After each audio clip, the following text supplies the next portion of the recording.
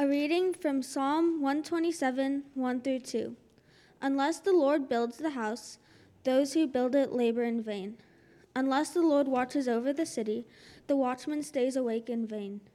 It is in vain that you rise up early and go late to rest, eating the bread of anxious toil, for he gives to his beloved sheep. This is the word of the Lord.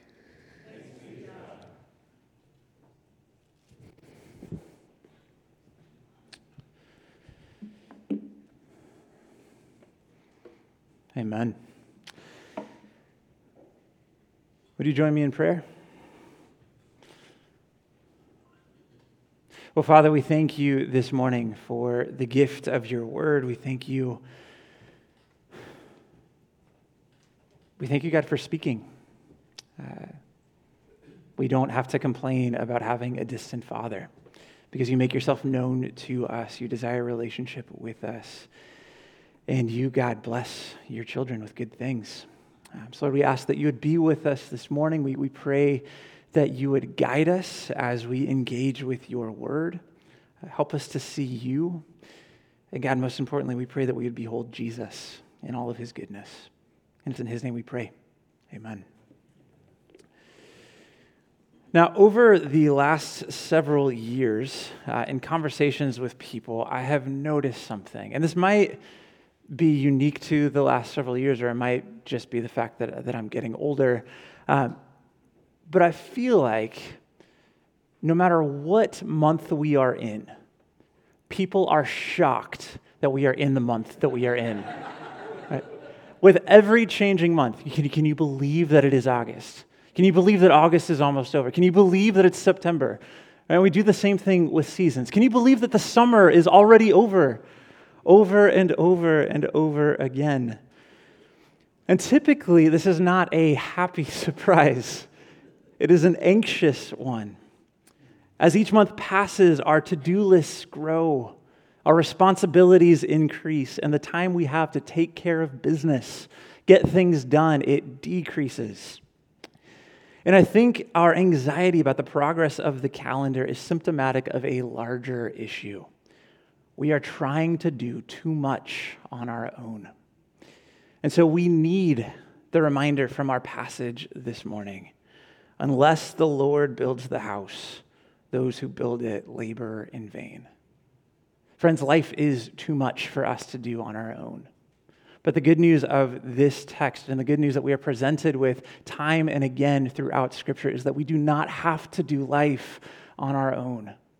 God is with us every step of the way, leading us, guiding us, directing us, giving meaning to our lives and our work, and giving us rest when we need it.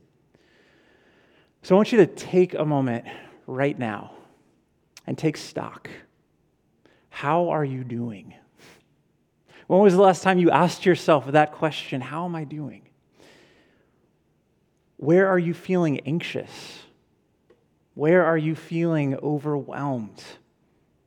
What are you looking to for meaning? What is keeping you from finding rest? Is it work? Is it your kids? A relationship? Just overall uncertainty? Well, friends, no matter where you are at this morning, I think this is a text that we all need to hear. And this morning, I would like for us to look at two things from it, two things that we need, and thankfully, two things that God gives. The first is meaning in our labor, and the second is rest from our labor. So I'd like for us to begin by looking at the gift of meaning. So let's read verse 1 and the beginning of verse 2 together. Unless the Lord builds the house, those who build it labor in vain. Unless the Lord watches over the city, the watchman stays awake in vain. It is in vain that you rise up early and go late to rest, eating the bread of anxious toil. Now, upon first glance, it could look as though this text is telling us that work is a problem. And some of you might be thinking, yes, work is a problem. But that's not what this text is trying to communicate. That's not what the Bible as a whole communicates. Right? Work throughout Scripture is often cast in a positive light. In the beginning, God worked. He engaged in the work of creation. And Jesus in John 5 says, "My Father is working until now, and I am working." And when God created humans, he gave them a job to do. Right? There was work to do in the garden. There was work in paradise. In Genesis 1:28, we read, "And God blessed them, and God said to them, 'Be fruitful and multiply, and fill the earth and subdue it, and have dominion over the fish of the sea, and over the birds of the heavens, and over every living thing that moves on the earth.'" The first humans were given a real and a challenging task, again, while in paradise. Work is an important part of who we are, and it is good. So if work in and of itself isn't the problem, what is? The problem isn't work in and of itself, it's work as an end in itself. Now, when we read the beginning of Psalm 127, "Unless the Lord builds the house, those who build it labor in vain," we can read Solomon, who is the author of this particular psalm. This is one of 2 psalms that he wrote. We can read him as referring to a literal house, which would be appropriate, since Solomon was the one who built the temple. This was an ambition that his father David had. And in 2 Samuel 7, when David describes wanting to build the temple, he wants to build a house for the Lord. So Solomon, in engaging in this task, would have needed the Lord's help. He would have needed the Lord's blessing. And in the ancient world, if one were to go about building a house, it would make all kinds of sense to ask God for help, because the likelihood of something falling on you or you falling off of something was extremely high. But the psalmist here has something more than brick and mortar in mind. The word house in this passage can also refer to a dynasty or a legacy. And I think this points to a desire that we all have for meaning. To know that what we do matters, that there will be something of our efforts that last, that endure. The Austrian neurologist and psychologist Viktor Frankl, who survived a Nazi concentration camp, in his book Man's Search for Meaning, wrote this: "There's nothing in the world, I venture to say, that would so effectively help one to survive even the worst conditions as the knowledge that there is meaning in one's life. Without meaning, we're not able to get up out of bed in the morning." But the tricky thing about meaning is that it's hard to manufacture on our own, in any lasting sense at least. And why is that? Well, because our efforts in and of themselves typically don't last. All right, since our passage uses the metaphor of building, we can think of it this way. All right, let's say that you are a builder, and you take the time and you craft an amazing home, right? The home of your dreams. Every detail of this place is perfect. It is exactly what you imagined it would be. This would probably have to be somewhere outside of California, because that sort of thing just doesn't happen anymore. But you get there, you live in it, and you love it. But there will come a time when you are no longer able to live there. Age or death will eventually remove you from that place, and there is no guarantee that that house will remain standing. Or if it's occupied by someone else, there's no guarantee that they're going to appreciate the work of your hands. All the things, all the details that you think are perfect may be completely annoying to someone else. Your work may end up being criticized. I had a very mild experience of this last weekend. I was gone. I was at my brother-in-law's wedding up in Ventura, and it was a great time, and it was a whole family affair, which was really fun. We got up there on Wednesday, and on Thursday we got put to work, which was good. So we got to the venue, and we were setting up tables and chairs, and me and my brother-in-law had the task of building a backdrop for the ceremony. Now, building is generous. We put together a backdrop that someone else had built. Now, neither me nor my brother-in-law are particularly good at building. We are fully capable of building something out of an IKEA box that has detailed instructions. But that's about as far as it goes. This backdrop did not come from an IKEA box. It did not have detailed instructions. And so for a bit, we felt like we were in over our heads. But we did it, though. Right? We put it together, and it stayed up for the whole ceremony. We put it together Thursday. The ceremony was Saturday, and it didn't come down until Sunday, and it was on purpose that it came down. I don't know that it could have survived Hillary, but it doesn't matter. So we felt good about that, about the work of our hands. But then on Sunday, when we went to go put it down, my father-in-law asked a friend to come and to help get this thing down because this friend had a truck, and we needed a truck in order to get it where it needed to go. And this friend of my father-in-law's does build things. And so when he got behind the backdrop and saw the mess that was the backdrop, he had all sorts of comments, not knowing that I was the one that put it together. So he's looking at the screws. He's like, who uses these screws? There's way too many of these screws. Nobody uses these screws anymore. And just all sorts of different things about my engineering. He had lots of comments. I didn't tell him that I was the one that put it together either. It's like, yeah, a monkey must have done it. It's crazy. Now that criticism, I didn't love it, but it didn't really hurt because I know that I am not a builder. I don't find my identity in my ability to make meaningful and lasting structures. But there are all sorts of areas in my life where criticism, especially biting criticism, it'll hit differently. And I think that is true for every single one of us. So take just a second and think, like, what do you work hard at? Care the most about? What are the places where you find meaning and significance? Now imagine someone comes along and has all sorts of things to say. You know, you've probably experienced at work, you've accomplished something, you've done something, you feel like you did a good job, and someone comes alongside and says, who would have done it like this? Or you probably can think of something that you've done for a spouse, a loved one, and it just completely misses the mark. Parenting is another place where we all have experienced criticism in one way or another. Katie and I joke from time to time that we've already started our kids' therapy fund. It's mostly a joke. Right? Now, Katie and I care deeply about raising our kids. We love our kids. We try to be really, really intentional, but there is a reality to the fact that they're going to grow up and they're going to point out things that we did wrong because they're being raised by two sinful people.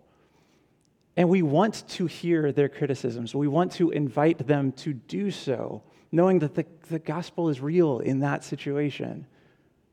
But it's going to hurt. Even though we're anticipating, it's going to sting. See, all of the things that we work at, no matter how hard we work at them, no matter how deeply we care about them, no matter how intentional we may be with them, they're subject to criticism. On our own, we have no guarantee that any of our labors will last. As we read in the book of Ecclesiastes, I hated all my toil in which I toil under the sun, seeing that I must leave it to the man who will come after me. And who knows whether he will be wise or a fool, yet he will be master of all for which I toiled and used my wisdom under the sun. This also is vanity. No matter how we expend our labor, our control is limited. We are finite. So then, unless the Lord builds the house, those who build it labor in vain. See, only God has the ability to take our efforts and make them last, ensure that they have meaning. Tim Keller, in his book, Every Great Endeavor, tells a story about J.R.R. Tolkien. Now, Tolkien famously wrote the Lord of the Rings trilogy, among other things, but he apparently had a really hard time finishing that work. In fact, he got to a place where he doubted that he ever would actually finish. Now, for him, not finishing wouldn't have just meant the wasting of a few years. It would have meant the waste of a few decades worth of work. Right? He spent years and years and years creating mythic languages for his work, crafting histories that went back thousands of years in the lives of his characters. All things that he knew he needed for his work to have the depth and texture that so many have come to appreciate about what he's done. But he got to a point where he had run out of the mental energy and invention. And he thought, but at the same time, the thought of not finishing was, quote, dreadful and numbing. Well, one morning, he woke up with a short story in his mind, and unlike him, he wrote it down very quickly and got it done. The story was called Leaf by Niggle, which he published in the Dublin Review. It was about a painter named Niggle. Now, the word niggle isn't one that we typically use. It means, according to the Oxford English Dictionary, to work in a fiddling or ineffective way, to spend time unnecessarily on petty details. Now, Niggle was Tolkien himself, who knew that this was one of his major flaws. See, Tolkien was a perfectionist, always unhappy with what he produced. And he would obsess over small details, distracting himself from larger, more important ones, prone to worry and prone to procrastination. Well, in the story, Niggle was the same. We're told that Niggle had a long journey to make, but he, quote, did not want to go. Indeed, the whole idea was distasteful to him, but he could not get out of it. And Niggle continually put the journey off, but he knew that it was inevitable. It was unavoidable. Well, this long journey was a euphemism for death. Well, Niggle, as I mentioned, was a painter, and knowing that this journey was coming, he determined to paint one last picture. And the picture was of a leaf and then a whole tree. And behind that tree, it would open up to an entire countryside. And Niggle lost interest in all of his other pictures. And in order to accommodate his vision, he laid out a canvas so large he needed a ladder to actually work on it. Now, Niggle knew that he had to die, but he told himself, quote, at any rate, I shall get this one picture done, my real picture, before I have to go on that wretched journey. So he meticulously worked on this canvas, but he never got much done for two reasons. One, he got so preoccupied with the details of this leaf, making sure that the shading and sheen and dewdrops were just right. So no matter how hard he worked, there was very little that actually showed up on the canvas. And the second reason that he didn't get a whole lot done was his, quote, kind heart. Niggle was constantly distracted by doing things for his neighbors. In particular, he had a neighbor named Parrish who did not appreciate Niggle's paintings at all. And he asked him to do a whole lot of things. And one night, when Niggle senses rightly that his time is almost up, Parrish insists that Niggle go out into the cold to go fetch a doctor for his sick wife. Well, as a result, Niggle comes down with a chill and a fever. And while working desperately on his unfinished picture a little bit later, the driver comes to take Niggle on the journey that he has been putting off. When he realizes that it's the end, Niggle bursts into tears because he didn't finish his painting. Well, after his death, his painting is found. It has a little bit of life in a museum, just for a time, but it's eventually discarded and forgotten. But the story doesn't end there, just in case you were concerned. In the afterlife, Niggle is put on a train that heads towards the mountains, and at one point he hears two voices. One seems to be the voice of justice, and it's a severe voice, and it points out how much time that Niggle had wasted and how little he had done with that time. But the other, gentler voice, though it was not soft, seems to be mercy. And it counters that Niggle has chosen to sacrifice for others, knowing what he was doing. And as a reward, when Niggle gets to the outskirts of the heavenly country, something catches his eye, and he runs to it, and there it is. And we read, before him stood the tree, his tree, finished.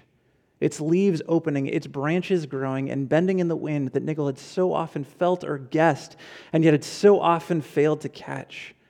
He gazed at the tree and slowly lifted his arms and opened them wide. It is a gift, he said. And Tim Keller, commenting on this story, says this. He explains, the world before death, his old country, had forgotten Nigel almost completely, and there his work had ended unfinished and helpful to only a very few. But in his new country, the permanently real world, he finds that his tree, in full detail and finished, was not just a fancy that had died with him. No, it was indeed part of the true reality that would live and be enjoyed forever. And Keller goes on to write, if this life is all there is, then everything will eventually burn up in the death of the sun, and no one will ever be around to remember anything that has ever happened. Everyone will be forgotten. Nothing we do will make any difference, and all good endeavors, even the best, will come to naught, unless there is a God. If the God of the Bible exists and there is a true reality beneath and behind this one, and this life is not the only life, then every good endeavor, even the simplest ones pursued in response to God's calling, can matter forever. As Paul writes in 1 Corinthians 15, that in the Lord your labor is not in vain. All right, so what does this mean for us?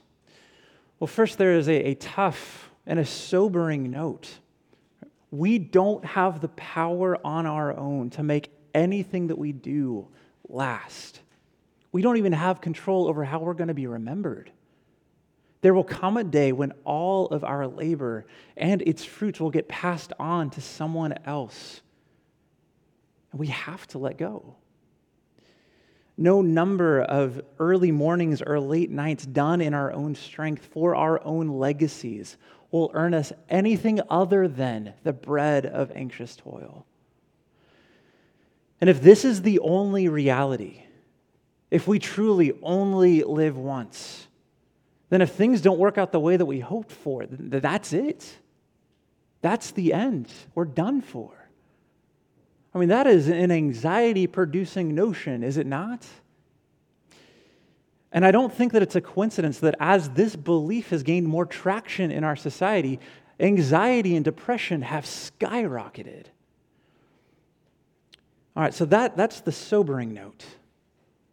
But there's a liberating note that goes along with this as well.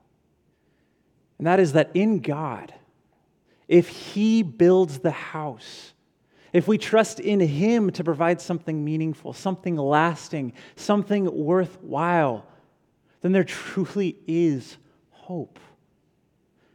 So if your job feels monotonous, right? If you are in the trenches of child rearing, packing lunches, changing diapers, doing endless amounts of laundry, if you're in between careers looking for the next thing, no matter what it is that you're engaged in, God can do something beautiful with that. Something beyond your wildest imaginings. Again, as Keller wrote, if the God of the Bible exists and there is a true reality beneath and behind this one, and this life is not the only life, then every good endeavor, even the simplest ones, pursued in response to God's calling, can matter forever. So think, what is God calling you to? No matter what task you are engaged in on a regular basis, God can take that and He can make it matter forever. Whether it's responding to emails, taking care of clients, feeding babies, grocery shopping, running a business, making art, passing something that you've learned down to someone else, watching your grandkids.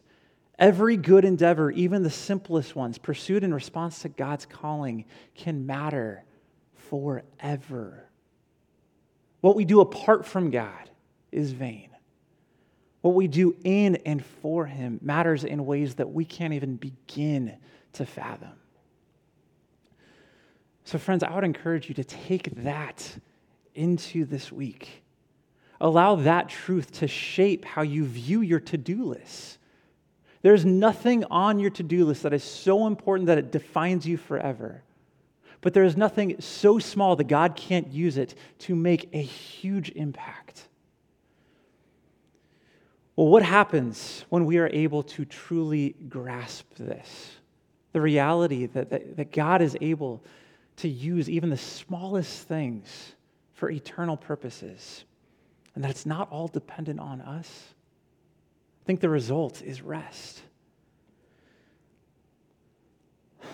So let's now look at that gift. But first, think for a second, how are you sleeping right now? Are there things that are keeping you up at night? Do you find yourself replaying the events of the day, thinking about things that you could have or should have done differently? Do you get anxious about upcoming events, wondering, how am I possibly going to get all of these things done? We probably all at some level need to hear and sit with verse 2. It is in vain that you rise up early and go late to rest, eating the bread of anxious toil. Why? For he gives to his beloved sleep. See, if it's up to us to create our own meaning, then anxiety is sure to follow. It follows naturally. But if we can trust in the fact that God is up to something, that he can use our efforts even when we're not aware of it at the time, then we can actually find true rest. And this passage tells us that rest, that sleep, is a gift from God, an evidence of his love. Isn't it interesting that we need sleep? The fact that when God created creatures in his own image, he said, yes, they are going to need to conk out for at least 8 hours in a day for them to be fully functional. And given the fact that there's only 24 hours in a day, 8 hours is a lot of it, isn't it? I mean, if you do the math, which typically I try to avoid, I'm pretty sure that's like a third of the day that we're supposed to be unconscious for. And what is it that we accomplish while we sleep? Nothing. We don't accomplish anything while we sleep. I mean, it's good for our bodies, but anything positive that happens as a result of our sleeping, it's totally unconscious. And literally, it is unconscious. So why is it that God would make us that way? There's a pastor named Kevin DeYoung who looked at this text and asked the same question, and he answers it like this. He says, why did the Lord create us to need sleep? Surely this is one of the reasons. Every day the Lord gives you and I an opportunity to embrace finitude. Every day he gives you and I an opportunity to trust him. Additionally, the gift of sleep provides us with an amazing opportunity to recognize and celebrate the fact that our status before God is a gift of grace. Who sleeps according to this text? His beloved. And what do we earn while we sleep? Nothing. What do we produce while we sleep? Maybe some strange noises, but apart from that, we produce nothing. Sleep is a gift of grace, and it is part of the story of God's grace that we see from the very beginning. It's an opportunity to celebrate the gospel in which we are told that our status before God is something that's bestowed on us through the work of Jesus. Paul summarizes the gospel beautifully in Ephesians 2 when he writes, "But God, being rich in mercy, because of the great love with which he loved us, even when we were dead in our trespasses, even when we had turned away from God and pursued sin, God made us alive together with Christ. By grace you have been saved." Our status before God in the gospel is a gift of grace, and sleep is an opportunity for us to celebrate the gospel, a story that God has been weaving since the very beginning. If you look at the creation account in Genesis 1, there is a refrain that we hear 6 times. And there was evening and there was morning, the first, second, third, fourth, fifth, and 6th days. This is God marking the days, but there's something about that refrain that feels a little backwards, doesn't it? There's evening and then there is morning. It's the opposite of the way that we tend to mark the days, isn't it?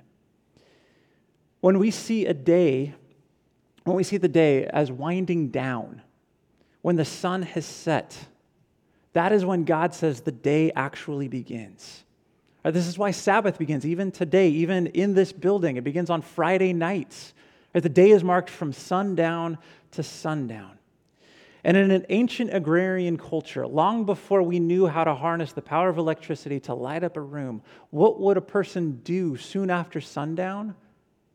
They'd go to bed. There's nothing else to do.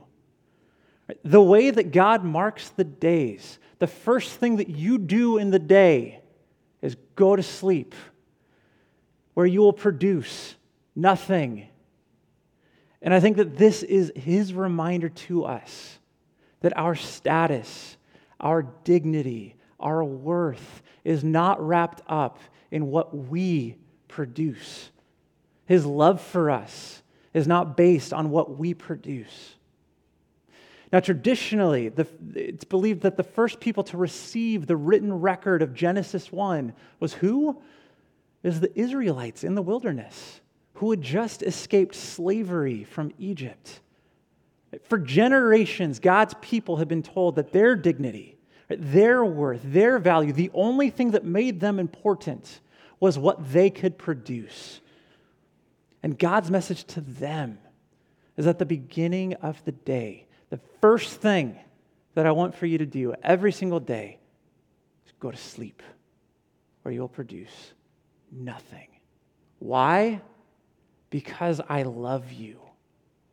And my love for you is not wrapped up in anything that you do for me. It is a gift of grace. I love you because I love you.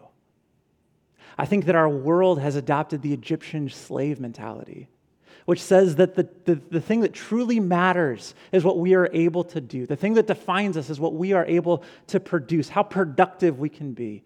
It's the mentality of anxious toil.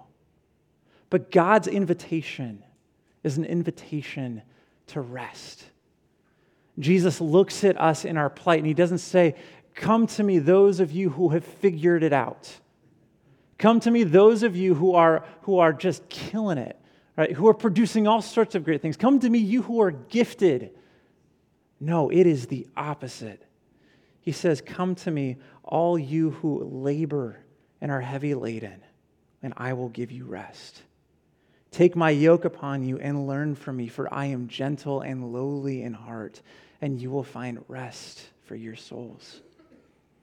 See, we can rest in the knowledge that God can make every good endeavor mean something, and that He gives to His beloved sleep. Amen? All right, let's pray.